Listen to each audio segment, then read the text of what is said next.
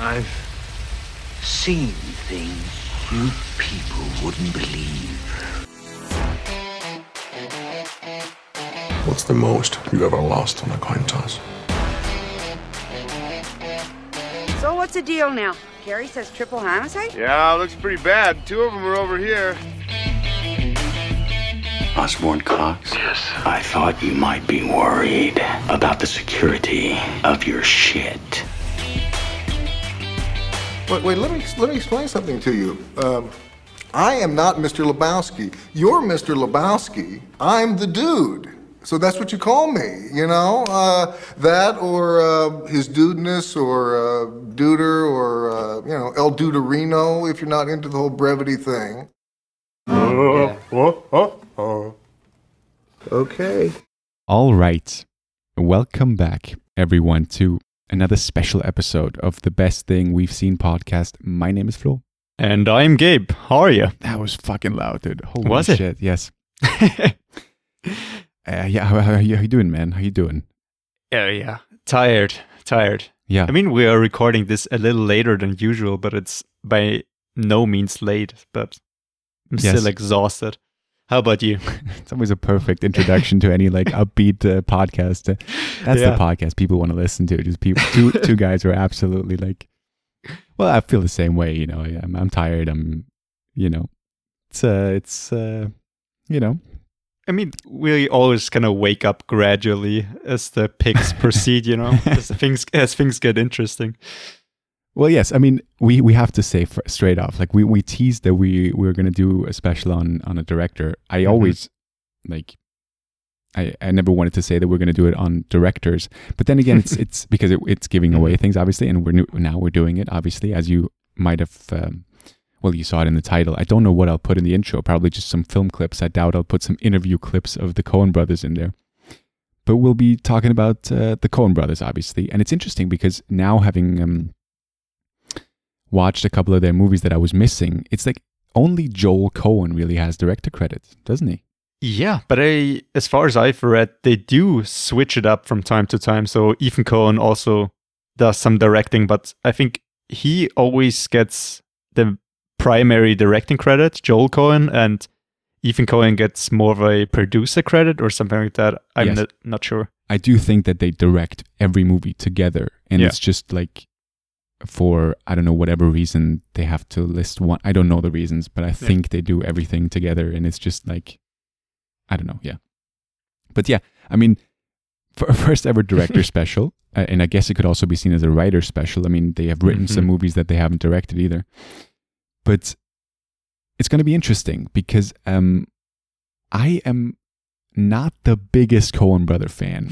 And this is not to say that I hate their work by any means. I'm just not, because they are sort of one of the more, they're two of the more well-loved directors out there, wouldn't you say? Yeah, I mean, from all the popular directors, I think their names get mentioned more often than others. I mean, there's always like Quentin Tarantino, Steven Spielberg, but I think the Coen brothers are up there as some of the directors that are widely known and appreciated. Yeah, I think they sort of also burst the bubble of directors that actually like everyone knows. Like people are going to watch the new Coen brother movie. Even if they're not like watching every movie that's coming out, they're going to seek out the Coen brother movie.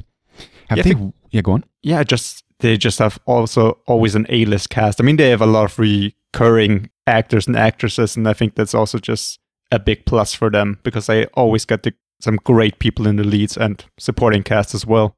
They really do carry over their actors, and especially in their early work. Because, for example, like John Turturro, I got to know him as Jesus in Lebowski. How do you pronounce his name? I think it's Jesus, right? I always thought it was Jesus, but it's Jesus. Yeah. Jesus. But if you watch their earlier work, he's like one of their main actors. And he's just like a very tiny part in Big Lebowski. It's so fascinating. And there's so many other actors like John Polito and, so many actors that just keep coming back in every Coen brother movie. And of course, Frances McDormand, who's the wife of, I think, Joel Coen. Yeah. And Buscemi. I mean, it would be so interesting to know like who the actor is that has the most like screen appears in most. It up actually. Yeah. Is it Frances McDormand? Number one is Frances McDormand with 9 movies.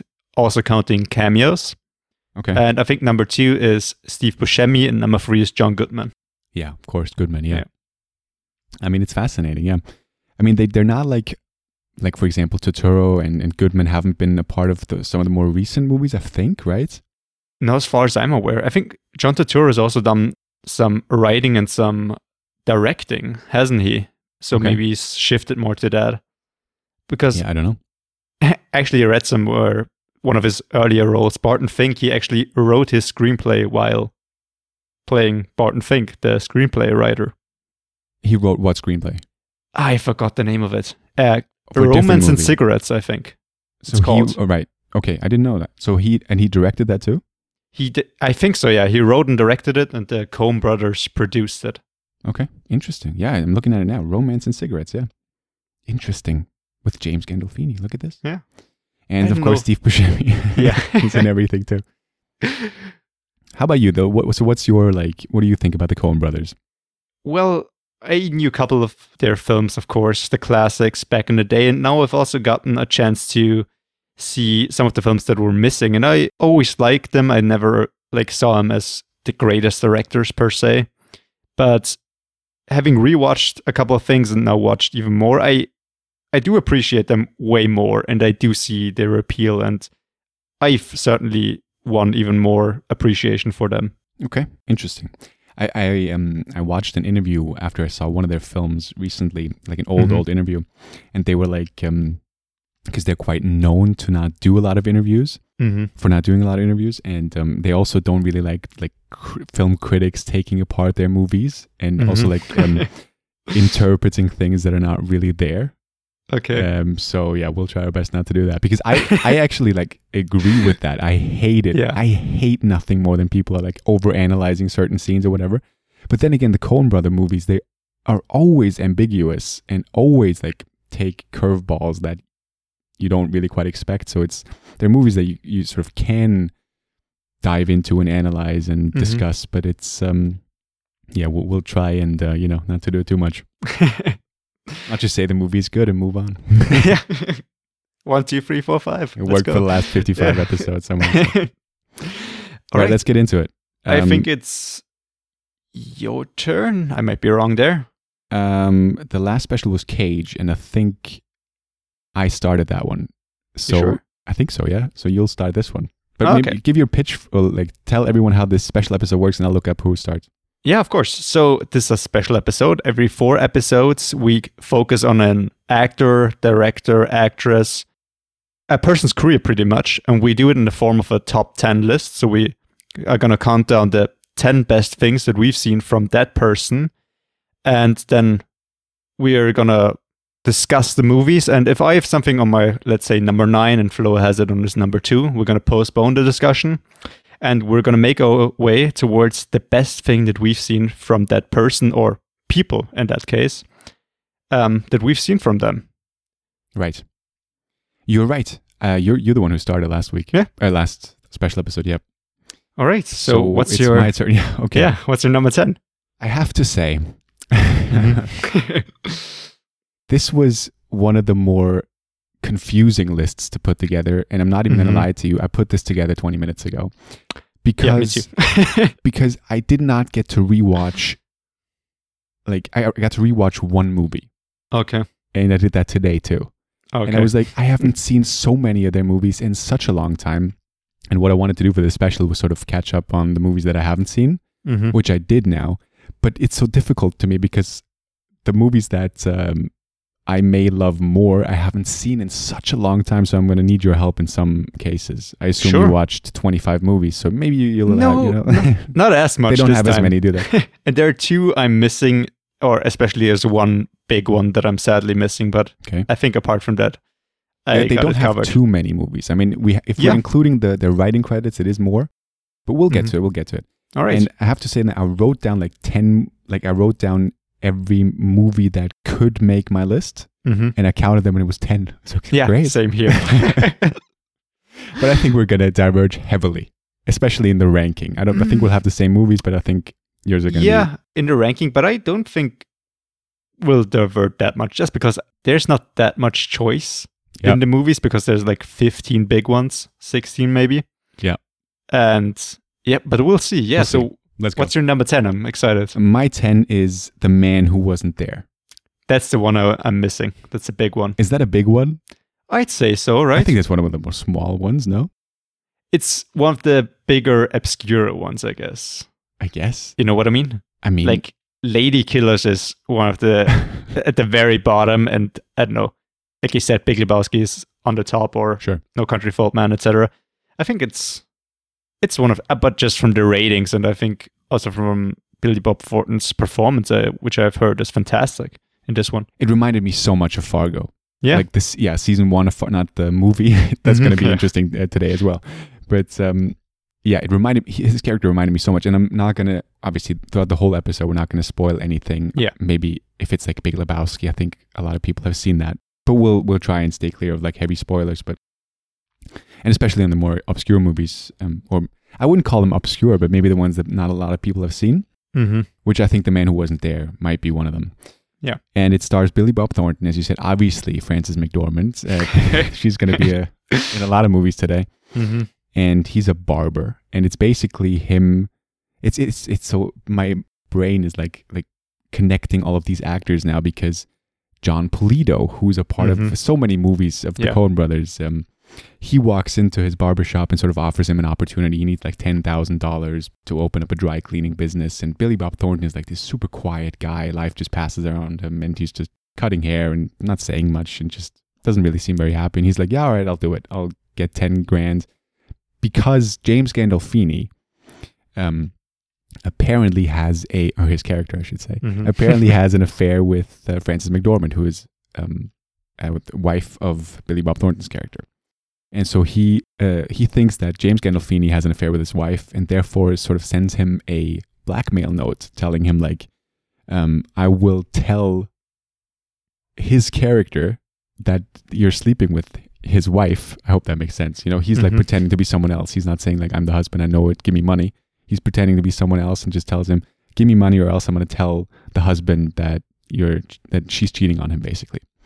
And he's telling him, like, give me 10 grand so that he can use it to open up this dry cleaning business. And it basically just spirals downwards from there. It involves Tony Shalhoub, Monk, who comes in as a lawyer, which was a surprise to me. I always like to see him in anything else because he's just Monk for me. And he's also in another Coen Brother movie that we're going to talk about, I assume. But obviously recently in Marvelous Mrs. Maisel, it's so weird to see him in other movies or other roles than Monk. Yeah, Monk is just so iconic, and I totally agree. Seeing him as anything else because he's so taken aback by everything and so controlled in Monk, or I guess also uncontrolled, and then he plays people who swear and do normal people things. He's very good. Blows my mind. Yeah, he really does both rather well. Yeah. And The Man Who Wasn't There was also a movie that I wanted to watch for the Scarlett Johansson special because it does star a very young Scarlett Johansson. And it's also, I have to say, it's a black and white movie. I think the Coen brothers' only black and white movie. But it did come out in 2001 or whatever, so it was a stylistic choice, obviously. I mean, they didn't mean that they didn't need to say that. I think it's been since the 60s, right? When was the change the color? I mean, the first ones, I guess, I think in the 50s. Right. And isn't that long? Wow. Maybe even 40s, but I think 50s. And then back then, even in the Oscars, they got two different categories for best black and white film and best color film. And I think they changed it in the 70s, maybe 60s. I'll take your word for it. I have no idea. Could be very wrong. I'm guessing more than knowing anything. Yeah. I mean, it's just it did not blow me away. And I have to say, this movie would not have made my list if I had found a different movie. It's sort of, it was fine. It was absolutely fine. And it was, okay. I agree with Billy Bob Thornton. He's always good. He was good in this as well. It's just like a story that spirals out of control, which sort of maybe describes every Coen Brother movie. Yeah, I thought the same thing right now, yeah. Yeah. Looking at my list, I think it's accurate for every single one. I would agree, yeah. But yeah, I mean, it's a crime sort of noir, I guess, because of the vibe and obviously the black and white. Mm-hmm. And it's it takes turns that you don't expect. I mean, it's just... you couldn't write this, but they did. Is it also one of the more funny ones? I mean, no, not at all. Pretty much everyone. each of them are funny in their own way, but some less than others. This one, no. I mean, he, once again, in the beginning, and last week we had that Saint Maud thing where just in the beginning it had some funny elements. Mm-hmm. I did have to chuckle quite a bit when because he's just so deadpan in his delivery, Billy Bob Thornton, because he's just such a dull guy.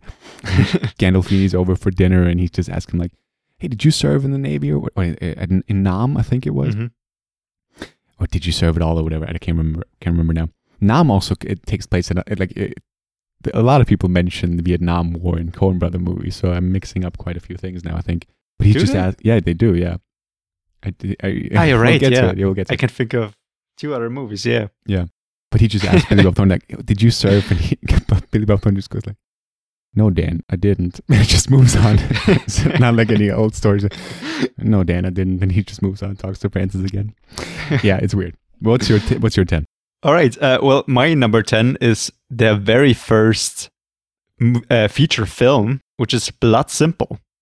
Not on my list. Oh, okay. I've seen this for the very first time this week, or I guess last week.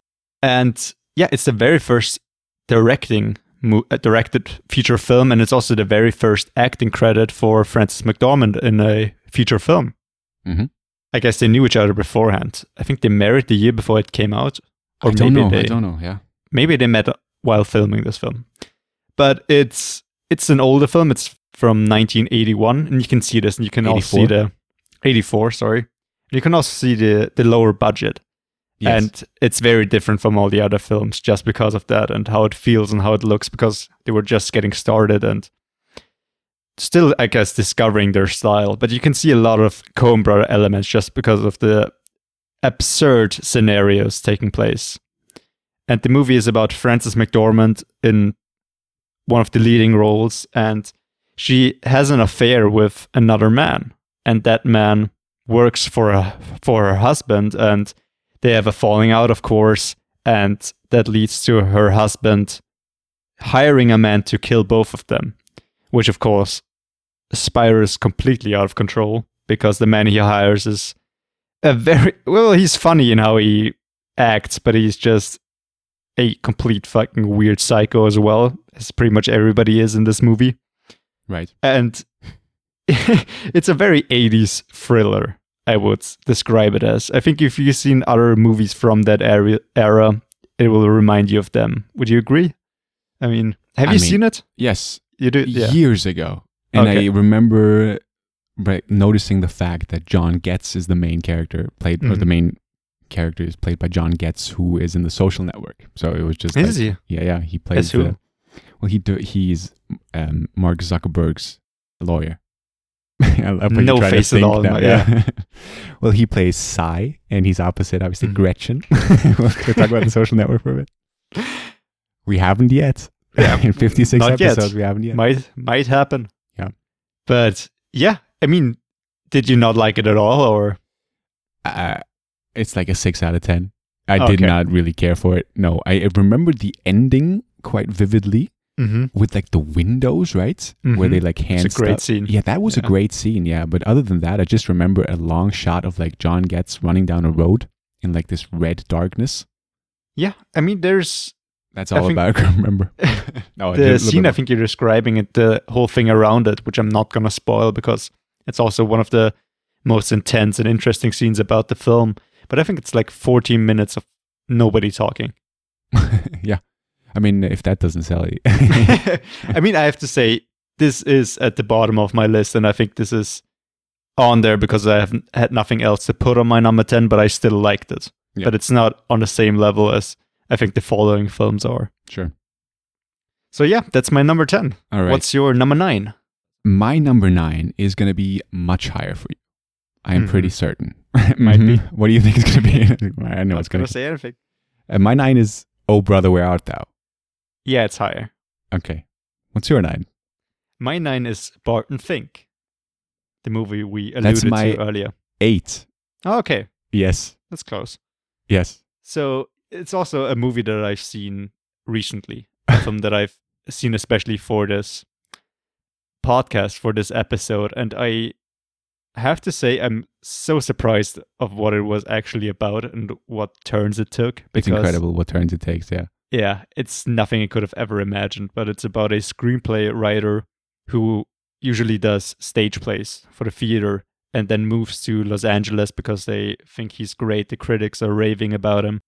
And he's convinced to do a bit of other work to earn more money, but he's a guy who's very much a fan of the common man, as he likes to say. Yes. And he's one of the most pretentious and hypocritical people one can imagine. John in a way. Turturro, you think? Yeah. Yeah, there's just this scene of him talking to John Goodman, who plays his neighbor in the hotel. The start of the film. Yeah. And John Goodman just says, "Oh yeah, I got a lot of great stories to tell and wants to tell them." So that's my point. The little people have stories to tell as well. Yeah. Just as soon as John Goodman wants to say anything, he just interrupts him and he talks about the theater and everything, and then just pretending to be a common man, but he really isn't. Yes, I mean, to be fair though, John Goodman's character, you don't really, especially in the beginning, you don't really want to spend a lot of time with him. So he just like cuts him off and he's like, yeah.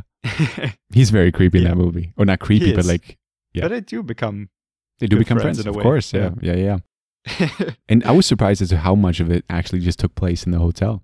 Mm-hmm, yeah. It's just, him writing and sort of interacting with his neighbor, John Goodman, obviously. And Steve Buscemi is the bellboy? No. Yeah, Chet. He works, works at the hotel. And it's just such a disgusting hotel. It's unbelievable, man. The walls come down. It looks amazing. Just the lobby looks really cool. Yeah. But yeah, just the wallpaper is, that's disgusting, dude. It really is. And again, just as the Coen brothers do, this movie we said it before, it takes turns that it just, you could never think of. And I'm not even talking about like one of the more big reveals of the movie. It's just like simple things that you don't quite expect. And I think of one scene where he wakes up in the bed and just smashes a mosquito. I mean, what a scene that is. For like 5 minutes, I was like, is this a very long dream sequence? Yes. What is going on? I thought the same thing, yeah. Towards the end, what is real, what is imagined, what is just a metaphor? Yes. Crazy. But I did love the interactions he had with the studio company owner and his henchman, also played by John Polito again. With the shoes? Yeah, with the shoes. Kissing the feet, yeah. Beautiful scene. I love that guy. He delivered the dialogue so well, I thought, the main guy. Yeah. And the producer guy, I think he was also nominated for an Oscar for that role. What's his name? He also stars in quite a few Coen Brother movies as well, I think. We're talking about the same guy now, or are you talking about a different one? The big producer guy. The one who kisses his feet? Mm-hmm. Yeah. I don't know his name. Let's look it up. Michael Lerner, I think, right? He plays Jack Lipnick. I think that was his name, right? Yeah. And the wife of the author he meets is played by Judy Davis, who was in The Ref, if you remember that movie from the Christmas special, the little gem we talked about with Kevin Spacey. I'm embarrassed. Right. She plays his wife in that movie? Yes. All right. Okay. And a completely different role. Yeah, I was very surprised to see her in Barton Fink. And also, obviously, Tony Shalhoub as Ben. Come on, let's do it. Ben Geisler. Geisler. I love that scene. Geisler. He just has his secretary who can't get his name right. It's Geisler. It's also one of his roles where he swears a lot, which is just so uncanny to see him do that. Yeah. A real prick. Yes, absolutely. And Buscemi as Chet, we mentioned, and I think that's about it. Plays the author, H.W.H. John Mahoney. Okay. W.P. Mayhew. Mayhew, yeah. Yes. And I mean, it's the ending is quite something. It's just quite insane, that ending. And for whatever reason, it didn't bother me, because in other movies, those sort of endings where you don't quite know what's going on anymore bother me. And that's a theme throughout the Coen brothers' filmography that I've had issues with. They always end movies in a maybe not the most satisfactory way when you watch it for the first time. You sort of have to digest those endings for a bit. But once you do, they get quite good. I found that to be the case on many of their movies. Yeah. And interesting enough, because we talked about this on our last special, the film reminded me a lot about adaptation because it's got a very similar premise. It's about a screenwriter with writer's block, and I think it's also based on a semi-real story. Or it's inspired by them having writer's block while writing Miller's Crossing. Okay, interesting. Yeah. All right. Your number 9. My 8. Sorry, 8. Yeah, which is Barton Fink. Which is Barton Fink. Here we go. Yeah, it's your 8. All right, let's move on. My number 8 is Burn After Reading. That's higher for me. Oh, okay. It's a bit higher for me. So the next one is going to be a lot higher for you again, and I have to say, there's a very good reason for this being so low on my list. Okay, I'm interested. My 7 is Fargo. Okay. Yeah, it's a bit higher. Okay. What's your 7? My number 7 is A Serious Man. Did not make my list. Oh, okay. So we already got 2 movies that diverge. Yes, some interesting. I told you. What can take their place? I got an idea, I guess, but yeah. What can take their place? Tune in next week. A Serious Man, one of the more lesser known movies, I think, and also with the more lesser known cast as well. Sure. Not any of the regulars appear in this, as far as I'm aware, right? There's no Buscemi, McDormand. I not at the top of my head. Yeah, I think you're right. And it's also very different from the structure. It's got much less of a grand story as well. It's about a man who has a terrible life, pretty much. It's about a Jewish man and his wife tells him that she just doesn't love him anymore and that she wants to marry another man, a man that he knows, and that she wants to get a Jewish ritual divorce. And he's just so overwhelmed by all of this, and then also gets a lot of other news and has to deal with his children and his work, and so much shit just going wrong and even more. And so he employs the help of several rabbis. Right, one played by Simon Helberg. Yeah, from The Big Bang Theory. Yes. And he wants their help, but they all just answer in metaphors and stories that do not relate to his situation at all, while also having to deal with his brother who lives in their home, and he's quite antisocial. And it's just shit piling on, and him going in a bit of a spiritual journey as well, trying to figure it out, and why this is happening to him. Is God testing him? How can he interpret this? And nobody seems to give him any answers. And it's just such a weird movie, and that's why I liked it so much. And I got spoiled. A few scenes at least were spoiled for me because I had a lecture in my very first semester. We had a guest speaker from, I think, Judaism. Right. No, not Judaism. It's its own thing that you can study at university. It's Judaistic, I think it would be the translated title. Okay. It's the study of the Jewish religion, of anti-Semitism, of symbolism, and there's also a guy who does movie analysis about Jewish symbols, like for example in Planet of the Apes, or War for the Planet of the Apes to be exact, or a lot of Kubrick films as well. And he also did an analysis of A Serious Man, showing the different scenes of the rabbis giving him advice, which are some of the most entertaining scenes of the movie. I would agree. But did you not like it, or did you just not like it enough? I would say it's a 6 out of 10. Oh, okay. They've had a lot of 6 out of 10s for me. I mean, I get it. Yeah, I mean, it stars obviously Michael Stuhlbarg, who I think we talked about before on the pod. He's like, he's nowadays in a lot of movies. Call Me by Your Name as Timothy's dad. Yeah, Shape of Water. Shape of Water, yes. I mean, many movies, many movies. And also it stars, because you asked the question if it stars any like regulars. It does star the guy who plays Lipnick, Michael Lerner. Yeah, which we just mentioned. I can't remember who. Did he play in he played movie? Solomon Schultz. Solomon Schlutz. Ah, right. Yeah, the guy who does some investigating for his property, right? Yeah. And also Richard Kind. I think I've talked about him when I talked about Red Oaks, the TV show on Amazon Prime. Yes.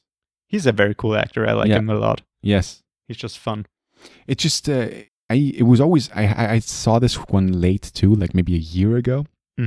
And it was always like this weird little Coen brother movie that obviously it stars Stuhlbarg, and it's just, I would say that is not like a very big movie.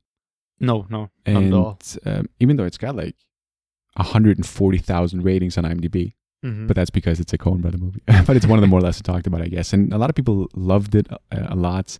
But that was one of the Coen brother movies where I just didn't quite, it didn't quite grab me, and I couldn't quite follow along with everything that's happening. And I remember the ending shot, and I was like, okay, is that it? What is going on? As opposed to the Barton Fink ending shot where I was like, okay, what is going on? But I like it.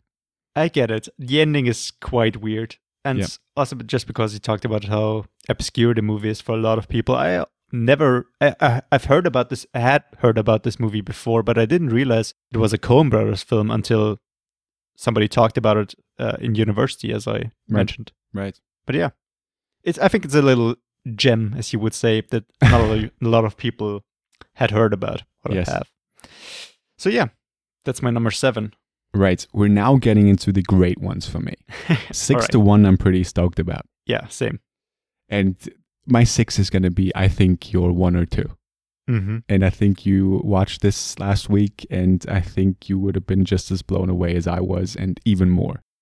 But it just made my 6 because it's not my genre, Okay. but it's yours. My 6 is Miller's Crossing. It's not on my list. It's not on your list? I watched this for the special, but it's not on my list. It fought for a number 10 spot, but I thought just Blood Simple just I really stayed don't in know my you mind anymore. longer. I really don't know you anymore. It's Yeah, like the I know. theme of 56 episodes, and I keep saying it. I have no idea who I'm doing this with anymore. I don't know who I am either. Surely that's a movie that you should love, no? A gangster genre movie with, I don't know. That alone sells it to you, no? Yeah, but I didn't like a lot of the characters. John Turturro's character, I think, was the most interesting one in the movie. Maybe Joe Politos as well. Right. But I liked scenes of the movie, but the movie as a whole just felt a little forgettable for me, except for 1 or 2 scenes. So, and then Blood Simple just grabbed me a bit more and just was a bit more of a surprise for me. Interesting. Yeah. I loved Miller's Crossing, and Mhm. that says something if you know me, because I am not the biggest fan of Goodfellas, Godfather, Mhm. what other, like Gangs of New York. I don't know why that falls into For my sure. mind right now. But Irishman. yeah, Irishman, yes. So I was hesitant to watch this, Mm-hmm. but that movie worked completely for me, and I loved Gabriel Byrne as the main Yeah. guy. I really did. This guy who always seems to be ahead of everyone else, but then again, he gets punched in the face more than any dude I've ever watched in a movie. And it stars Albert Finney, who I love ever since Yeah. I first saw Aaron Brockovich, and obviously the first Murder on the Orient Express, the original. I never he saw that plays God, what's his name? Poirot, Hercules Poirot. Yeah. I never know how to pronounce his name either. Poirot? Poirot? I think it's Poirot. Maybe. And it took me such a long time to figure out who he was in that movie or in Miller's Crossing, because I had never seen, for example, in Aaron Brockovich, he's a bit heavy, and he's quite thin in this movie. So it took me quite a while to put face to name, but I got there eventually. And I loved it, man. I love the interaction. He plays Leo, Albert Finney, I think, opposite Gabriel Byrne as the main guy. I forgot what was his name. Jesus. Was it Tom. Jesus too? Tom? Right? It I sounds think. right. Tom, who is just a guy with a gambling addiction, I guess. And it starts off that he owes someone money, and Leo wants to help him out because he's sort of the boss of the city or whatever, the unofficial crime boss, I guess. And he doesn't want his help. And then Leo has an affair with, I think it's Marcia Gay Harden, Mm-hmm. who I also never saw in a role in an early role before. I know her in more recent stuff. So Such as? I didn't recognize her as far as I'm. she has Could a tell. part in The Dead Girl. I don't know if you've seen Haven't that seen movie. it, no. But she's in a ton of things, dude. I Mystic just looked her River. up. Yeah, Into the Wild. Yeah, Interesting. ton of things.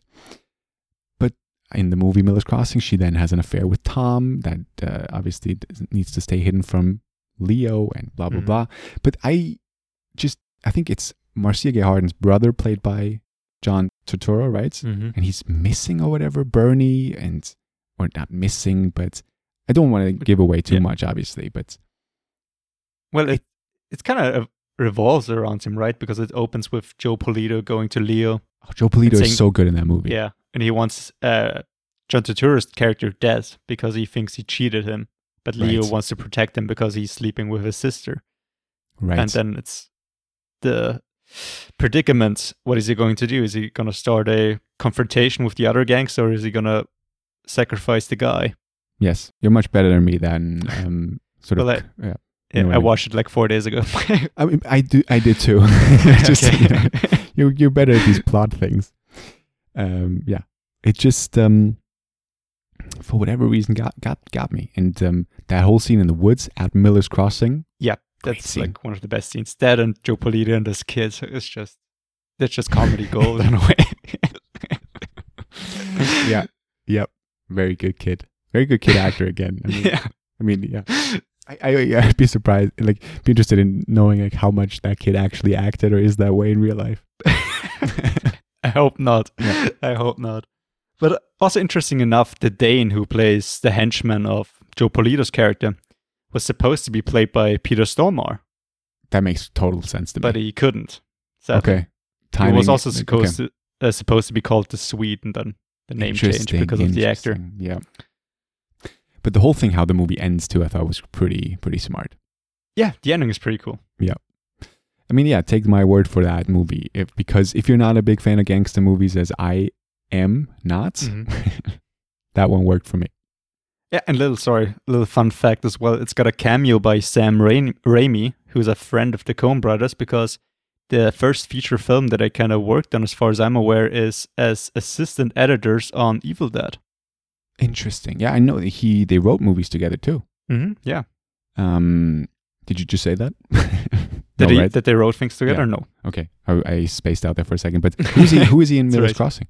When they burn down, like, not the maybe a speakeasy or something like that, all the police come up and they throw a grenade in or something, and then they start shooting at the place. And then a guy comes out and surrenders. And then he's just gunned down by a policeman. Right. Sam Raimi is that policeman with 2 revolvers going all Rambo on them. Oh, he's the policeman. Mm-hmm. Do you actually see his face, or is that just like you You see his face. Interesting. Complete face. He's dressed as a detective, so he's got a suit on. His full face is visible. I didn't notice that because I know his face. I should have known that. I just saw it in the credits, Sam Raimi, and then I looked it up as well. Right. Didn't recognize him. Right. Well, there goes my prediction for your number 1. What's your number 6? My number 6 is going to be higher for you. It's Inside Llewyn Davis. I mean, it's not a lot higher, but it's a bit higher. Okay, so let's save it. Just a bit What's higher. your number 5? My 5 is the Hudsucker Proxy. I also missed that one. I didn't think this would be on your list that high. I didn't see it as like a big Coen Brother film, but all right. I would argue that's a bigger movie than The Man Who Wasn't Here. Wasn't there? Like, okay. I Maybe. think so. I haven't seen it either, so. Let me check. Hudsucker Proxy has 77,000 ratings. This is all I'm basing this on, by the way. Okay. 77,000, and we're going to go to The Man Who Wasn't There, which has 104,000. Yeah. Take that win. The Man Who Wasn't There also got some Oscar nominations as well. Right. I mean, okay. Yeah, you're right. Well, that also kind of boosts the viewership. You're right. Hudsucker Proxy, I absolutely loved. And if it, like, the first 30 minutes are my favorite 30 minutes of Coen Brother movies. Mm-hmm. If the rest of the movie could have lived up to those 30 minutes, this would be my number 1. Because if Still you high. Jesus. Yeah. Tim Robbins has never been funny in anything I've seen him in. He plays this young, he just graduated from college and wants to make it big, but no one takes him on because he doesn't have experience. He wants to work in like some sort of business. I don't even know what it is now. Just in some sort of company. I think he wants to make things. He has an idea for something and he just wants to be able to, bring it to light. Mm-hmm. And he, no one accepts him obviously because he doesn't have any experience. And the Hudsucker company, I think it's called, hires people without experience. So he goes there, all Bambi-eyed and everything, and young and excited. But he's just thrown in the mail room where there's like hundreds of people just with thousands and thousands of letters, and no pay, long hours, and it's just one of the most stressful jobs I've ever seen. But then a blue letter arrives, which I have to say, first of all, I'm not giving away too much. The first scene of the movie is it's the president of the company jumping out of the window after he heard how great everything was going. Like the company is doing perfect, and he stands up on the table and runs out and jumps out of the window and dies. Okay. And I would just want to look if that's also, because that's also an actor that I think maybe he's in Oh Brother, Where Art Thou? Interesting. As who? Pappy O'Daniel. Pappy? Who was Pappy again? Who was Pappy again? I watched the movie today, so that's kind of embarrassing. Who is Pappy? I think, isn't Pappy O'Daniel the... Oh, yeah, I think he's the guy who's running for governor. You're right. You're absolutely right. Yeah. Opposite the guy from the Clans. Homer something. Right. So he plays wearing Hudsucker, and he jumps out the window in the beginning, right? So then flash forward to Tim Robbins in the basement or whatever, in the letter department. And one day an alarm rings, and it's like a blue letter is coming in. You have no idea what it means. Mm-hmm. But just everyone panics because no one wants to receive the letter, because it obviously implies something, I don't know, there's a big burden on the person who has to deliver it. So the only person who has no idea what this is and what, like, he doesn't know that he doesn't want to take on that responsibility is Tim Robbins. So he gets handed the letter, and he has to personally deliver it to Sidney J. Musburger, who is played by Paul Newman, the legend himself. Paul Newman. Really? Sundance, Butch Cassidy and Sundance Kid, and so many. The Sting. Wow. One of the...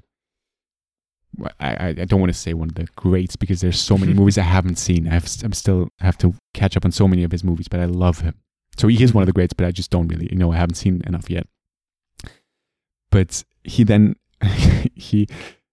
basically, the plot is this. Sidney J. Musburger, he wants to hire or find a new president. So he's a high tier, and he's a high guy in the company, right? Mm-hmm. So the board want to find a new president with like a bad reputation to bring the company down, because that would make the stock cheaper, so that they could all buy stocks. So then as soon as they replace the president and the company grows again, they have all the stock.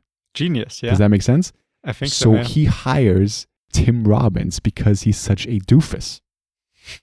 And the scene where he hands him the blue letter is so funny, because the whole like building this movie takes place in, it's got like these gigantic rooms, and in one gigantic room there's just one desk, and Sidney J. Musburger sits at the desk, and Tim Robbins has to walk like a mile to get to him, but he's on the phone, Paul Newman, and he's just like, Tim Robbins comes in, he doesn't want to interrupt him, and he's just standing in the middle of the room and sort of hesitantly walks forward and backwards, and it is hysterical. It is so funny the way he acts. And then that's really only the first like 15 minutes. But then Tim Robbins is president, and it's got Jennifer Jason Leigh, who I have to say I'm not the biggest fan of. I just am not. Yeah, I think she's great. But they watch the Hudsucker Proxy. You love it. She plays like a journalist who is very like 40s and 50s movies, like fast talking, and like one of those gals. That's even mentioned in the thing. What's that movie? His Girl Friday. Is that what it is? His Girl Friday. I haven't seen it. No, I don't know. Maybe. His Girl Friday. Yeah, the 1940 movie. That reminded me so much of her. And I don't want to give away anything else, because there's much, much more to discover. It's just so funny, because he has this idea of like just a circle. That's his brilliant idea. He keeps telling everyone to circle. I saw that scene actually. Yeah, it's brilliant. It's just so good. And the end of the movie, obviously, it didn't live up to the first 30 minutes, I thought, but it's still a fantastic movie, and it's only number 5 because I do like 4 to 1 more, but as I said, 6 through 1 are all fantastic in my opinion. Interesting. Oh, okay. So I guess I have to check this out. I thought this is something that I could definitely skip, but... It's one of the more funny Coen Brother movies in my opinion. Mm-hmm. Yeah. Oh, wow. Okay. Wow. So that's your 5? 4? That's my 5. Wow. Okay. Well, my 5 is True Grit, a very different movie than what you just described. Yeah, I was waiting for that one. That's not on my list. Wow. Okay. You know this. We talked about this movie on the Damon special? All right. I just figured it would be somewhere on your list. I didn't think it would be high, but not at all. I'm just interested what else could be on there. We'll have the same couple of movies at the top. Yeah. Okay. Well, True Grit, it's a Western with, as you mentioned, Matt Damon, of course, also Jeff Bridges, and also Elizabeth Marvel as the narrator. Which is funny because I saw this movie shortly after I watched News of the World. Or I guess I rewatched it. Otherwise, I probably wouldn't even have realized that. And in the leading role, pretty much, I sadly forgot her name. She's gotten bigger now. Yeah, Haley Steinfeld. Right. She also plays in Edge of 17, which is a fun coming-of-age movie. Yes. I think also on Netflix right now. Or it was at least. Great Woody Harrelson performance in that. Yeah, definitely. And yeah, True Grit, it's a Western. Have we talked about this on the Damon special? I think so. I guess it made your list. Yeah, of course. Yeah. But yeah, it's about Haley Steinfeld's character whose father had been killed by an outlaw. So she wants to put his affairs in order and hires a marshal played by Jeff Bridges and wants to capture and then, of course, kill the outlaw they're chasing. And Matt Damon plays a Texas Ranger who wants to accompany them, help them, and get the bounty for this outlaw. And it's their journey across the states and trying to find that outlaw, who I'm not going to spoil who he's played by, but I think it's kind of a cool reveal if you've seen other Coen Brother movies. Yes. And I think she's just absolutely fucking amazing in her role, Haley Steinfeld. She's good, yeah. She's great in everything. I really like her. Definitely. And it's also got Domhnall Gleeson in a smaller role. No, sorry, not... Yeah, sorry. Yeah, Domhnall Gleeson. Yeah. I confuse him with his father a lot. Well, that's and I think it's got some very funny elements, just Matt Damon with his heavy accent and being a bit of more goofy and very conservative guy who just at one point spanks Haley Steinfeld for being disobedient. Right. Which is such a absurd scene in my opinion. Right. But yeah, I think it's just great acting all around and just an engaging story. I mean, I think this is the only remake, right? That the Coen Brothers ever did. No? No. There's another one. Which one was it? I mean, they did Lady Killers, which was also a remake. Lady Killers, of course. And apart from that, I mean, No Country for Old Men was based on a book. I don't think it's been adapted before. I guess Oh Brother Where Art Thou, also based on a book that's been adapted quite a few times. Right, but has it been? Yeah. I didn't know that. Oh Brother Where Art Thou it's based on the Odyssey. Right, but no, so, okay. Other ways, I guess. Sure, but not like that specific story, I mean. But apart from that, not as far as I'm aware. Yeah. I just thought I'd mention crossing, that. Maybe? I don't think so. Maybe you shouldn't have said that. Yeah, I think it's just a great movie, and it's one of the best westerns that I've seen. It's no Dead Man. Really? Wow. But it's no Dead Man. It's one of the best westerns that I've ever seen. But I mean, which great westerns are there? I mean, I'm the wrong person to ask. That's not my genre either, but there are many. Well, The Wild Bunch, The Magnificent Seven. Haven't seen that one. And I'm also still missing the Clint Eastwood movies. Yeah, there you go. Yeah. We shouldn't even publish that information. Yeah. No, we're posers. We don't know movies. Well, The Good, the Bad, and the Ugly is a very big omission on both of our lists. I mean, I have seen For a Fistful of Dollars, which is just the worst version of Yojimbo by Akira Kurosawa. Here comes the Kurosawa fanboy again. Yeah, well, you could say the same thing about the what was it? The Magnificent Seven. Yeah, I haven't seen that movie, but yeah, I mean, I think Seven Samurai is one of the best movies ever made.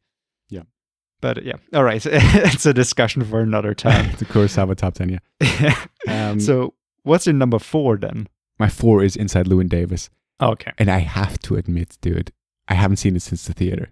Mm-hmm. And I just know that. Did this make your list? When? Now? Yeah, it's my number 6. I thought you hated that movie. I didn't like it the first time, so I rewatched it to give it a fair shot, and I liked it so much more now. And I think I know why I didn't like it, because it's got a lot of songs in the full length, and I think I was kind of bored when I first saw it. I was quite young, and I just expected a totally different movie, and just from the narrative as well, from where it goes and what the movie's actually about. I think I was like 15 when I watched this movie for the first time. Right. And I expected something more traditional, I guess, and was kind of dissatisfied with the ending. But now I do like those kinds of movies way more, and I just absolutely love the soundtrack now as well. And I just love the outer space. Outer Adam space. Driver. Yeah, he is. That was sort of the beginning of the Adam Driver taking over Hollywood. Yeah, the very really? beginning. Yeah. Well, yeah, I would think so. I guess so. So Yeah. he was in Girls, obviously. But Yeah. I think that sort of started it off. Yeah. I first noticed him in Star Wars, but No, sure, but that's sort Kinda of late, yeah. Right. That's basically him conquering Hollywood at that point. Yeah, yeah, he has now. yeah, I love the soundtrack. That's the Mhm. main like selling point for me because Yeah. it's written also by the Mumford and Sons or just Marcus Mhm. Mumford, and I love it. And I had the song "Hang Me, Oh Hang Me." I put that Mhm. on my phone after I saw the movie the first time in theaters, and I think he plays that like opposite. What's his name? F. Murray Abraham, right? I think he's in this movie. Is he? I think so. F. Murray Abraham, yeah. I think that's him. I'm pretty sure that's him. But obviously you got all these, like John Goodman is in this. You got Justin Timberlake, Carey Mulligan, who I was think she's great. Amazing voice. Sorry. Yeah. yeah. She's obviously also in Drive with Oscar Isaac because the main guy is played by Oscar Isaac. Did we mention that? I'm not sure. I don't think so. Yeah, and he's just fantastic as the struggling folk singer who's trying to make it, and the music is fantastic. It's got a very interesting way of telling its story, just from where it starts and where it ends. Mm-hmm. And yeah, I mean, just a lot of funny elements to it as well. It's got one of those movies that isn't a comedy by any means, but has some real life comedy, which I always enjoy.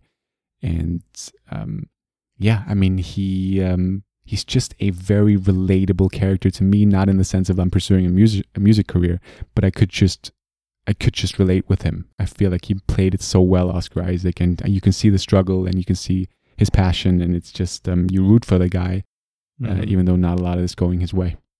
Yeah, I think his interactions with people, also John Goodman in the car, is amazing, and also Carey Mulligan when they sit on that bench and they talk about her because she's pregnant, and which is kind of a bit of a problem for them, why I'm not going to go into, but I think they're just great because she just puts him down immediately. Whatever he says, she just fucking destroys him every fucking time he tries to say something, but she loves him and despises him in a way. I guess she loves him because they do interact with each other, but she doesn't let that on.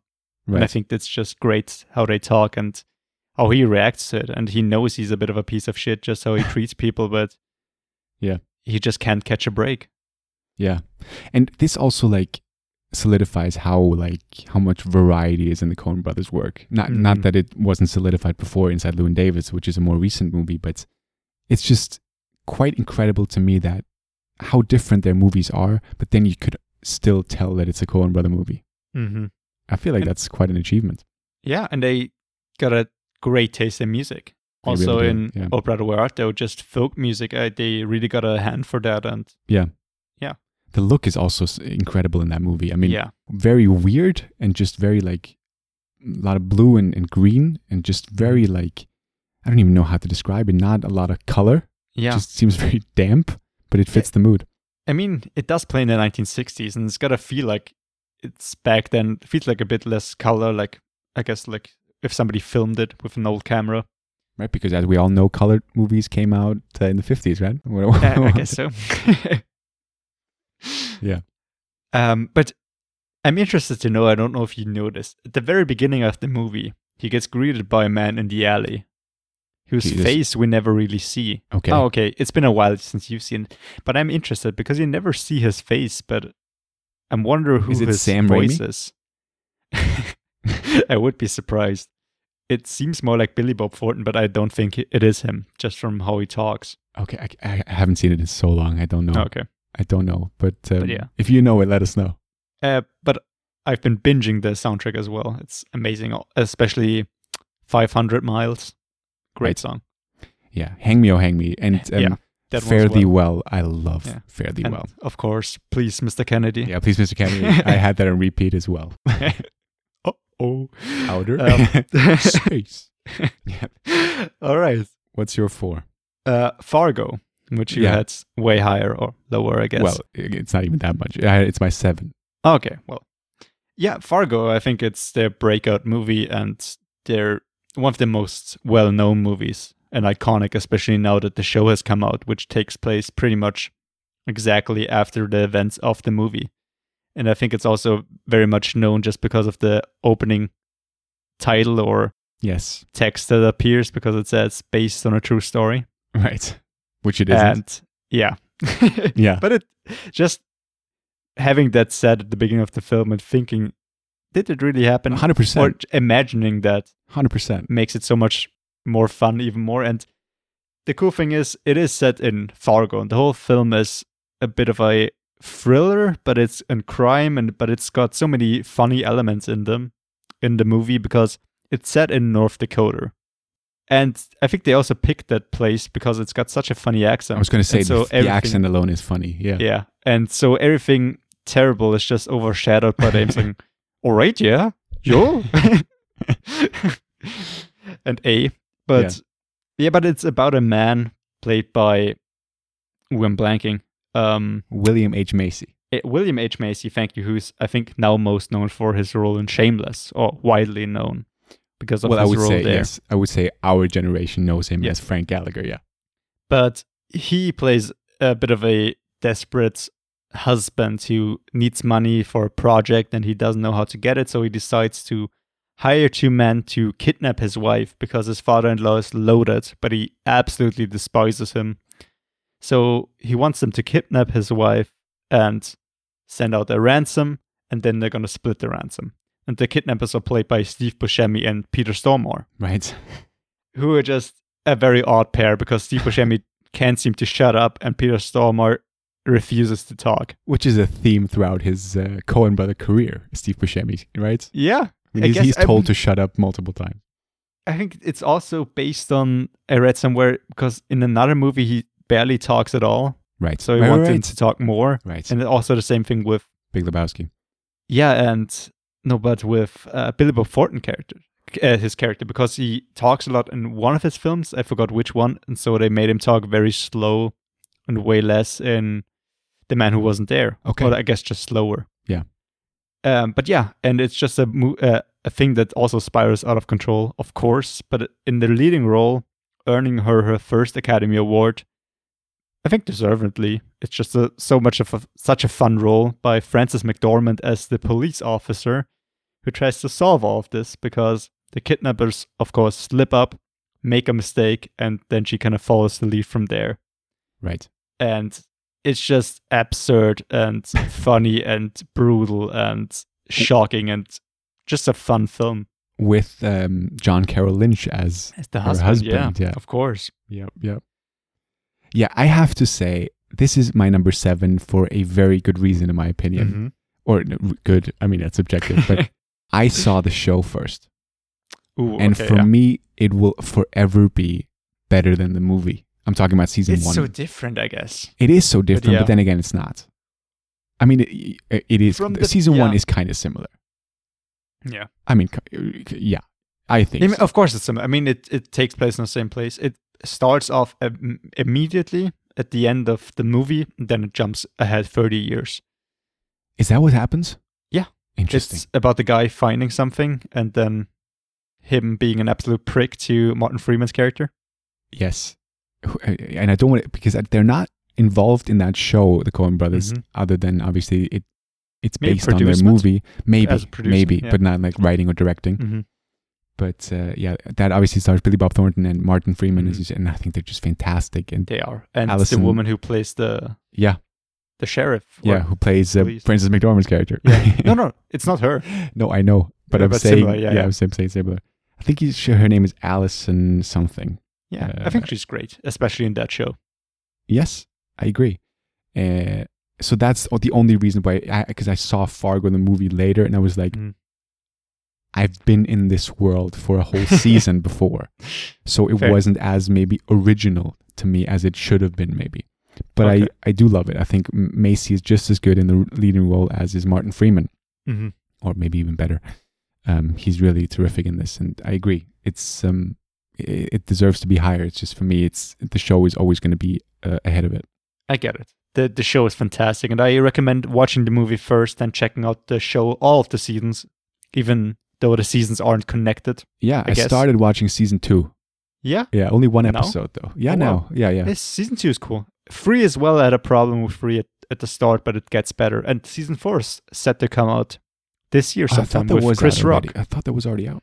Was it already out? I'm Okay, not sure. maybe I missed it. Yeah, that Maybe. Alison Tolman. I just looked Oh, it up. okay. Yeah. Right. Okay. So that leaves your my number 3. 4. No, my 3. Ah, sorry. Of course.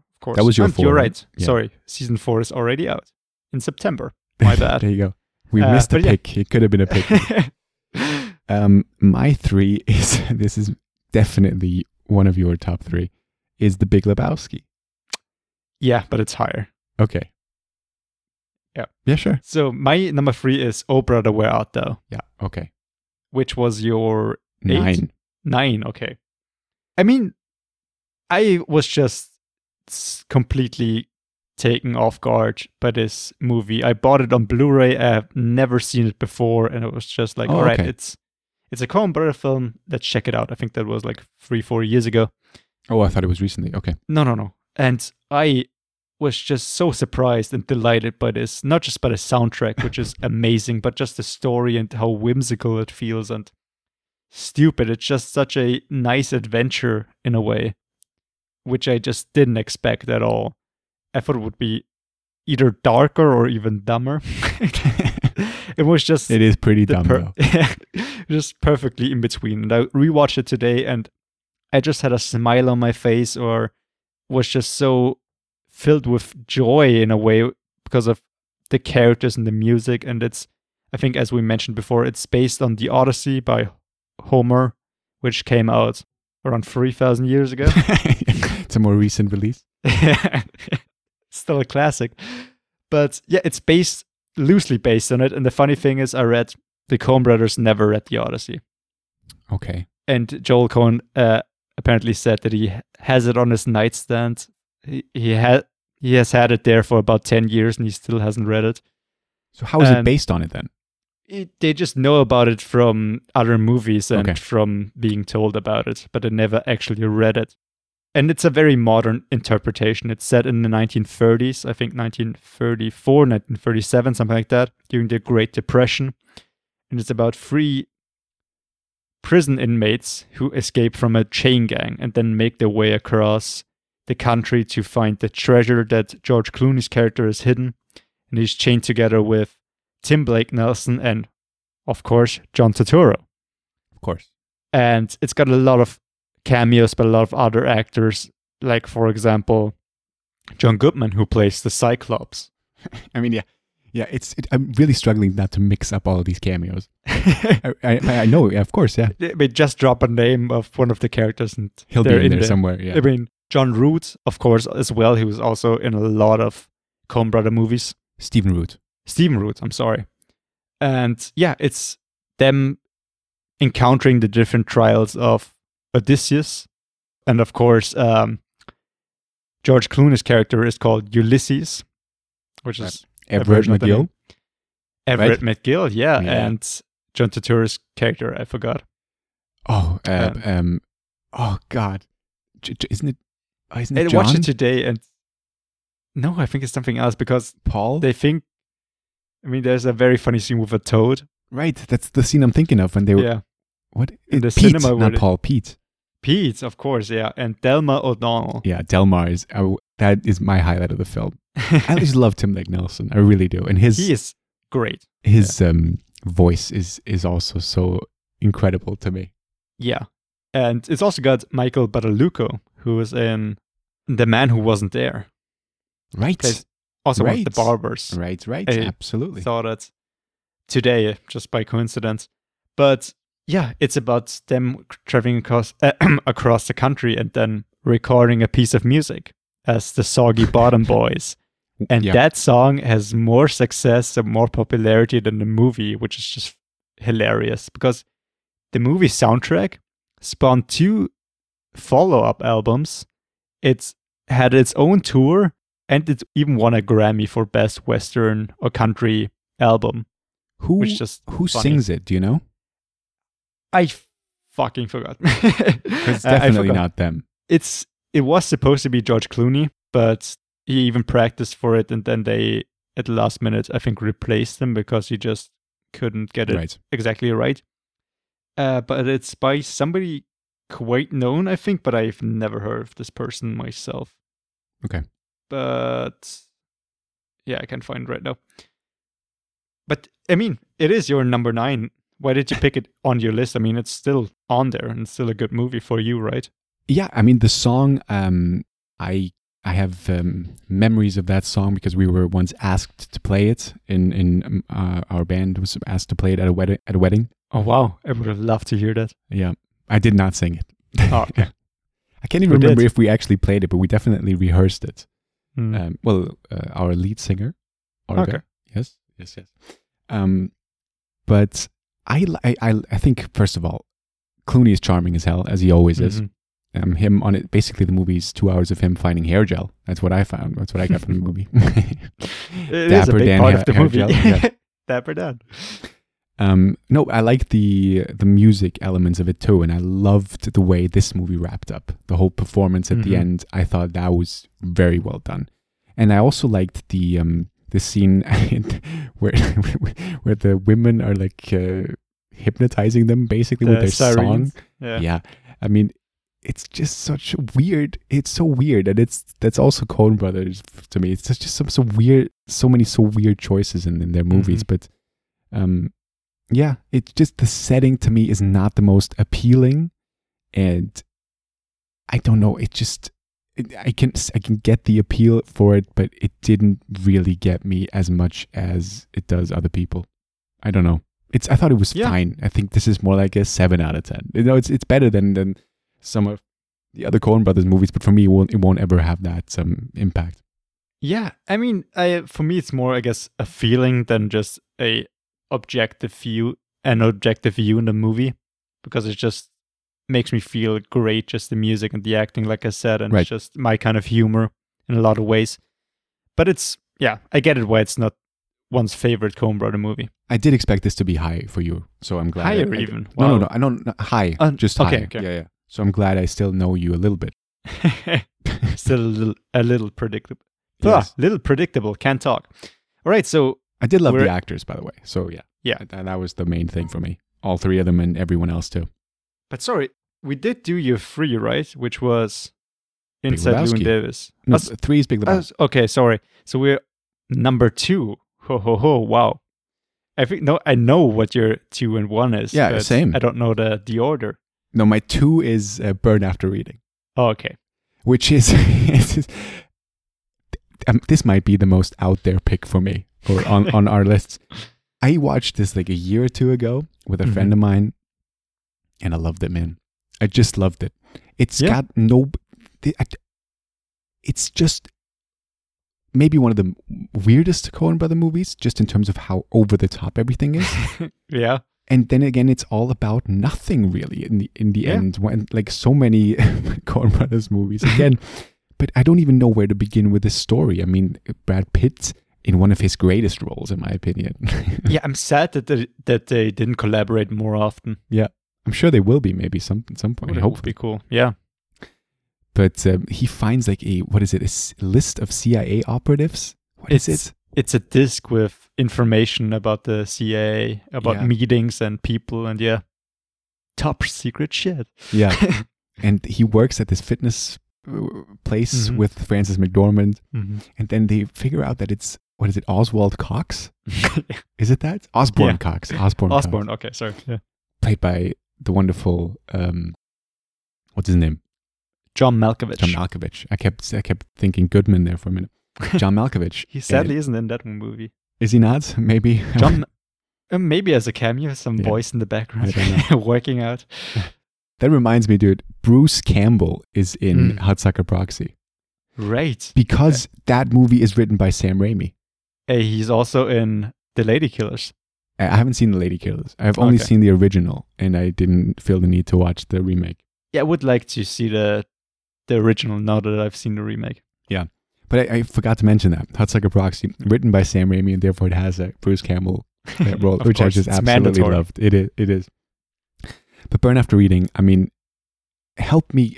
It's been also 2 years, and I'm blanking on so many plot things. Where does Clooney come into place for this? Yeah, I mean, I rewatched this recently, and I was surprised how good it was watching it again. But yeah, it's Osborne Cox, who is married to his wife, who they seem quite unhappy together. And as you soon find out about George Clooney's character, is that he's having an affair with Osborne Cox's wife, because they apparently know each other because he's also in law enforcement in some way. Who's the wife again? Tilda Swinton. Tilda Swinton. Of course. Yeah, because at the very beginning of the movie, Osborne Cox is fired from his job because he drinks too much, which is somebody tells him who is a Mormon, which just makes him even more angry because he also has a bit of a temper problem. Right. And his wife is just an absolute B-word, bitch. Sure. Thanks for censoring yourself and then just... But yeah, and just belittling him and him trying to, of course, also stand up to her and then wanting to write his memoirs. Right. Which is where the other characters then come in. And then, of course, Frances McDormand, who wants a plastic surgery. Yes. All she wants is a plastic surgery. And J.K. Simmons is also in this. Of course, yes, the role. CIA director. Fantastic little small part. Yeah. I mean, I also watched a video today about Coen Brother movies, or I guess especially about one Coen Brother movie. Shot reverse shot?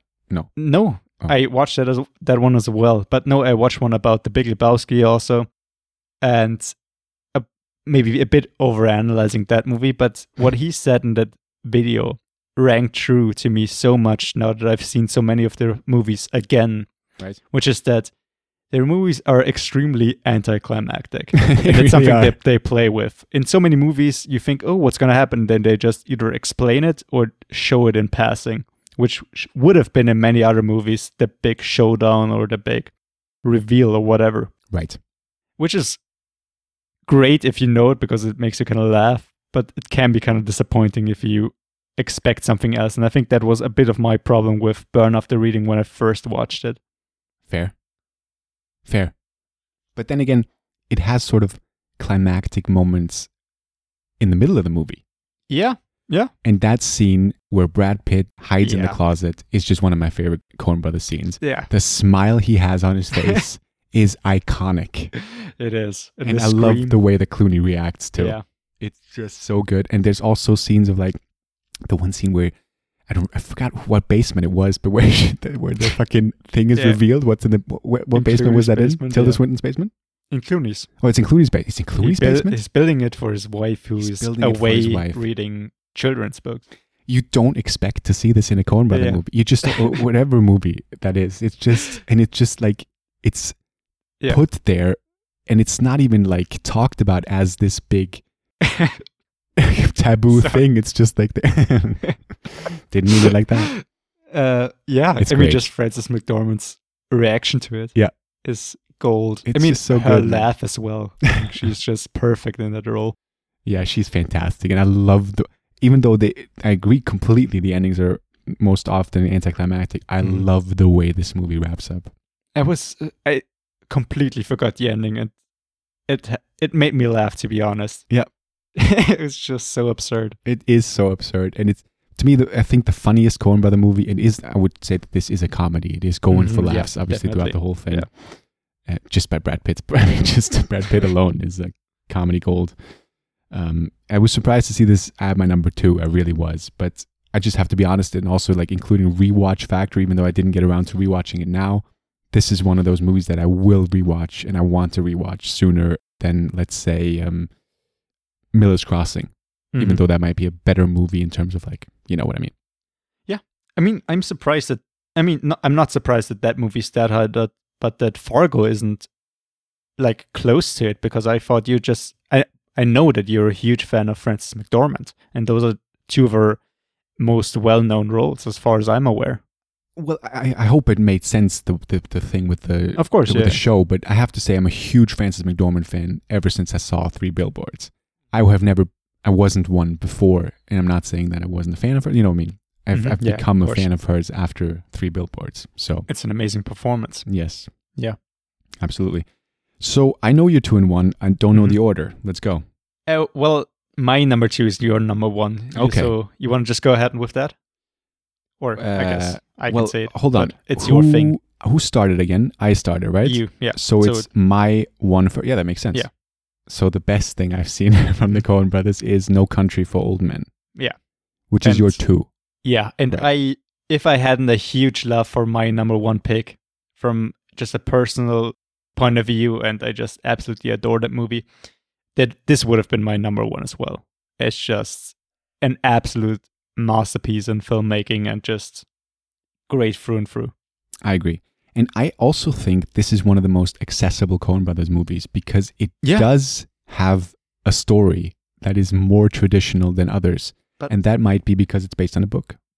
Maybe, but it's also got this very anticlimactic 100%. Not ending, but a couple of reveals. Well, and also the ending is rather anticlimactic. And I agree, but sort of the whole thing, I think, is more accessible because you have a super villain, one of the best villains I think I've ever seen. Yeah. Played by Javier Bardem. What is it? Antonin Chigurh? Yeah, Anton Chigurh. Antonin? Yeah. Yeah, I think. With one of the most badass weapons. It's one of the most ridiculous weapons. One of the most ridiculous, yeah. It seems so ineffective, but he pulls it off. Yeah, literally. And yeah, I mean, go on. Sorry, just one of the most iconic scenes. And I think the very first scene that I saw from this movie is coin toss? Because my brother showed it to me. Yeah, it's the coin toss, the friendo. Yes. Which is just, he looks incredibly ridiculous. Yeah. And if he wasn't so intimidating and off-putting in how he talks and how he just takes everything so literal, and just if somebody asks him something or he asks another person and they don't give him a straight up answer, he just calls them out, which makes the whole conversation so uncomfortable because he is so aggressive. Right. It's gold. It's absolutely perfect. And yeah, I agree. It's one of the best villain roles of all time. Well, and that also leads to some funny scenes where he talks to that one secretary who wouldn't give away the information. Fantastic. Is that funny? It is funny. It's quite tense as well, because if the person didn't flush the toilet, I don't know. No, but it is funny when you think about... Well, I think it's funny. It's just... Sure. She's standing up for herself, even though there's a huge monster in front of her, basically. But she's just like, no, I can't give you that. I love it. Maybe it's not funny in the moment when you think about it. I think it's rather funny. But I mean, the story is rather convoluted, and I don't know how much we need to go into detail here. I mean, it is one of the most successful Coen brother movies. I think it won Best Picture. It's won 4 Oscars, I think. Also Best Directing, Best Screenplay, and of course Best Supporting Actor. Yes, but obviously it stars Josh Brolin and Tommy Lee Jones as the other leads. And you got Woody Harrelson in there too, and with a great role. Kelly Macdonald, and I absolutely love her. I've talked about her when I talked about Giri Haji, which is Do the Honor, the show. Yes. I enjoy her immensely, and I think she does a great American accent, even though she's Scottish, or English at least. I like her. British, I think of Rebecca Hall when I think of her. I don't know. These two somehow come. I don't know. I just interesting. Yeah, one reminds me of the other. I don't know. But I mean, it is that story of what is it basically? Chigurh, he escapes, killing people along the way, and then Josh Brolin finds a massacre of people dead all over him. Is he a policeman? What is he? Well, Josh Brolin just comes across, while hunting, he comes across a couple of cars and a couple of dead people who died in a shootout, and then follows a trail to lead to a dead man with a briefcase with $2 million. Right. And what he then also knows when he encounters a couple of people, that people are looking for that money, so he's kind of on the run, and Javier Bardem right on his heel. Right. And then Tommy Lee Jones obviously getting involved in that too. He reminded me a bit of Jeff Bridges in Hello High Water. I mean, the whole kind of thing. It's also in Texas, of course. Fair point, yeah. But I have to say, I think the whole movie is without music. or maybe very little music. Oh wow! I watched this like yesterday, and wow, yeah, maybe. Wow. I didn't Owen even Wilson. pay attention to Wow. that. I think there's some music. I'm not sure if but I there's could be no wrong. music, but I know there's very little music, and that just makes some of the scenes even more tense. And I think it's a brilliant decision But I because think- music works, but then again, if Yeah. you leave it out, it's also very effective. And I mean, it speaks for it that I can't even remember it. If there's no music, it's so tense that I didn't even pay Yeah. attention to it.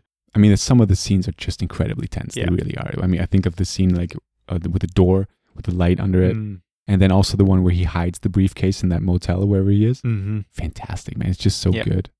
It's just so good, and I think it is for me the best Coen Brother movie because it's got those tense moments. It's got this fantastic villain, and it is just. It's interesting that my number one is not based is based on a book. I know it's a Cormac McCarthy book, which is he also did like The Counselor, the Ridley Scott movie, which a lot of people really? hate, Didn't but I know, like that. The director's cut, or the extended cut. But yeah, for whatever reason, not for whatever reason, for the reasons I listed, especially just Javier Bardem's performance is just fantastic. Fantastic. I mean, the other actors is also For- great. sure. I loved Josh Brolin. And there's also this scene which I couldn't get out of my head. I don't know why. When he is in that store buying new boots, and the guy says, "We only have white socks," and he's like, "That's the only kinds of socks I wear." I don't know why, but every time that I see white socks, I think of that scene. I don't know fucking why. Just because I don't know anybody who wears white socks except for tennis players. Really? I wear white socks. Oh really? I don't think I have a Sometimes. single pair of white socks. Yeah. Interesting. Okay. Sorry, enough of my feet. Yeah. Let's get to your one. Yeah, my number one, The Big Lebowski. I think one of the most classic Coen Brother movies out there. Yes, I would say mean- the classic, right? And I think it spawned its own religion, It definitely did. which is stupid, but all right. I appreciate it. Yeah, I mean, it's, I think, the very first Coen Brother movie that I ever saw. Maybe Burn After Reading, but I think it was The Big Lebowski. Okay. And I think it's also the story of which the story is the hardest to explain in a way. Do you think so? I think it's easier than Yeah. other movies, yeah. But it's about the dude who is played by Jeff Bridges, who is a stoner drinking White Russians, just a great character, who's in a bowling league with his friends. He's not much of a guy who does anything. But at the very beginning of the movie, people break in and want their money. They want their fucking money. So they interrogate him and tell him, so, hey, what's the fucking money? You owe us so much. You're a millionaire. And he's like, dude, look around. I'm not a fucking millionaire. What do you think? What are you seeing, right? But you think this is how a millionaire lives? Yeah, just before he says that, there's this great, because they keep dunking him in the toilet, and he's just like, they're like, where's the money? He's just like, Where's the let me money? have another look or whatever. Right. And while they do that, somebody pisses on his rug, which is kind of the spark that ignites the whole movie, because then his friends, played by Steve Buscemi and John Goodman, convince him to go to the real Lebowski, who they mistaked him for, the Big Lebowski, and make him pay for a rug, because it's because of him that his rug got ruined. And then he kind of refuses, but he kind of steals one anyway by convincing his butler, who is played by the great Philip Seymour Hoffman. And then he kind of also meets the Big Lebowski's wife, who's then shortly after kidnapped. So the Big Lebowski hires the dude, Lebowski, Jeff Bridges, to find her and pay the ransom. And then it's kind of a bit of a deceiving on multiple parts. And then his friends, especially his friend played by John Goodman, who's very eccentric, and he's a Vietnam War veteran. There you go. Who, yeah, and also Josh Brolin is also a Vietnam Yes, War sir. veteran. in Yes. No Country for Old Men. But yeah, and then he convinces him to change out the money and keep it for himself, blah, blah, blah. And then it just gets crazier and stupider and just amazing. And it's also got, I'm so bad with names today. The great actress from Julianne Moore? Still Alice, Julianne Moore, thank you. And David also Thewlis? David Foulkes, and of course John Turturro as Jesus, Yes. the greatest bowling player of all time. He also got his own spin-off movie, which is supposed to be terrible, like 2-3 years ago, I think. Isn't it a show? Is it a show? I'm not sure. Maybe. Yeah. But yeah, it's just near and dear to my heart. I love this movie. Every time I watch it, it's great. There's this amazing scene where he's interviewed by a cop, and he just keeps talking to the dude, and he just stares off into nothingness and then snaps back into it. I'm sorry, I wasn't listening. It just aggravates the police officer He so just much. throws a fucking cup Yeah. at him over there. Because you expect him to like throw the drink in his face, but he just chucks the whole mug in his face. The great thing is just Jeff Bridges showing no expression until the very second that the mug hits him. It's amazing. It's just comedic gold, and I think it's one of my favorite comedies of all time. And also, of course, Peter Stormare. Yes. Once again, as And a Uli. German. What? As Uli. Okay, I didn't know that. I think his name is Uli in that, no? Maybe. I didn't get to rewatch this movie, sadly, but I think I'm going to watch it the next couple of days. But Yeah. I knew this was going to be my number one. I didn't have to rewatch it. You're right, by the way. It is a movie. The Jesus Chronicles. All right, so Well, Yeah. I have to say, like, please, not Jeff. John Goodman. John Goodman's character. I mean, what a good friend and what an asshole he is. I mean, Yeah. I wouldn't want him alongside me. He fucks up everything. Yeah, Absolutely everything. the most loyal friend you could ever want. And He is, but although he's- he's a prick to He's Steve such Buscemi. a prick. Yeah. Unbelievable prick. And of course, the most iconic scene, which is also, I think, the scene I saw before the movie. I think, once again, my brother showed it to me. John Goodman being very much a rule referee and not believing a guy that he didn't step over the line during a Right. bowling tournament. And then, of course, pulling out a fucking gun and threatening him to change the score, Yeah. which is one of the it's the funniest scene, one of the funniest scenes that I've seen in my fucking life. I think if you haven't seen this movie, Really? you're missing an integral part of fucking movie history. Well, so do we with Good, the Bad, and the Ugly. Of course. Who yeah, are we but- to say? Of course, sorry. We shouldn't be such hypocrites. I But think the funniest scene in the movie is at the very end at the cliffs. yeah, of course. That is, to me, the funniest scene of the movie. yeah, Just by what he says and the dude's reaction and what he does, it's fantastic. yeah. And, sorry, also, of course, the wife of the Big Lebowski looking at the dude and like, I'll suck your dick for $5,000. And he just looks at her. Let me find an ATM. Yeah, and Let me find an ATM. Yeah. Yeah, and Philip Seymour Hoffman can watch for $100. Yeah, Sorry. it's good. Obviously, Great she fucking played by movie. Tara Reid. Yeah. American Pie, icon Tara Reid. But yeah, I love it. I mean, I love Philip Seymour Hoffman in this too. And I rewatched this, and this could easily be higher for me too. I mean, it's my 3 now, and it's just it's really fantastic. I think it's my favorite performance in any Coen Brother movie. Jeff Bridges, the dude. Yeah. Great It's- music yeah. too. The condition is amazing. Yeah. I just dropped in to see what condition my condition Yeah. was in when he's that high on this trip. There's a Fantastic. great story, a great interview where he talks about that scene, how it was filmed. On Conan. Yeah. Yeah. With the sandals and that out. stuff. Yeah. Yeah. It's so good, man. I found more appreciation for this film now because I wasn't in love with it before, but I wouldn't say I'm in love with it now, but I really think it's fantastic now. It's a great movie. Yeah. Yeah, it's iconic and it's deservedly so. I mean, Sam Elliott narrating the whole thing, just brilliant. Just brilliant. I'm sure we're missing so many people. I mean, Yeah. so much is happening in that movie, but Also, the funny thing is, from this list, this is one of the very few movies that didn't get any nominations. Like big nominations. No Golden Globes, no Oscars. and I think also the no only other Frances one McDormand. is No Frances McDormand. Maybe In a cameo? their biggest I movie, don't know. maybe. I don't know. Yeah. I don't think so. But yeah, no Oscar nominations. I mean, it Yeah. was one of their earlier roles as well, or earlier movies as well. Yeah. But I guess even Barton Fink got nominations.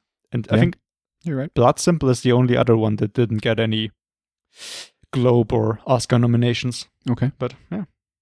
Yeah. I mean, I'm Still looking, appreciate it. going with the theme of this episode, like looking at the IMDb ratings, actually, No Country for Old Men has more ratings. Interesting. I thought The Big Lebowski would like easily trump that, but you know. Yeah, maybe.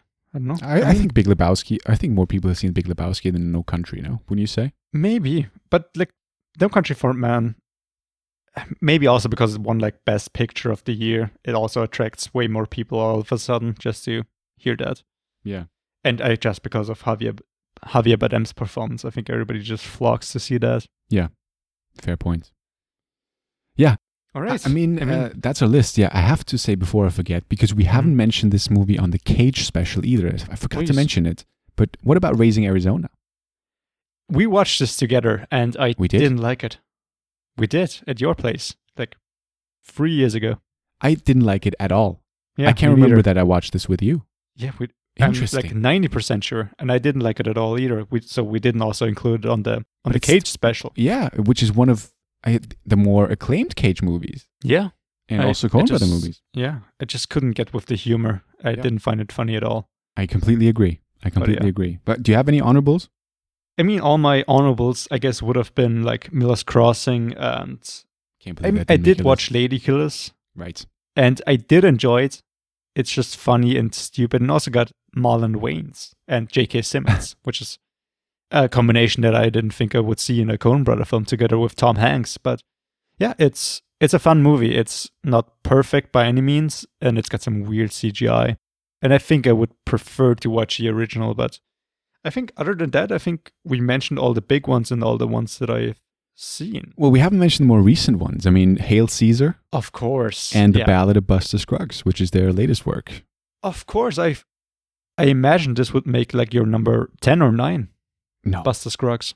No, I thought it was fine. You liked it. Okay. I hated Hail Caesar, and I thought Buster Scruggs was fine. Yeah. I mean, I didn't like Hail Caesar either. Not a lot. I thought it was okay. I was disappointed, but I didn't hate it as much as you have. I know you absolutely despise this movie, right? Well, that's a bit harsh, but I just didn't enjoy it.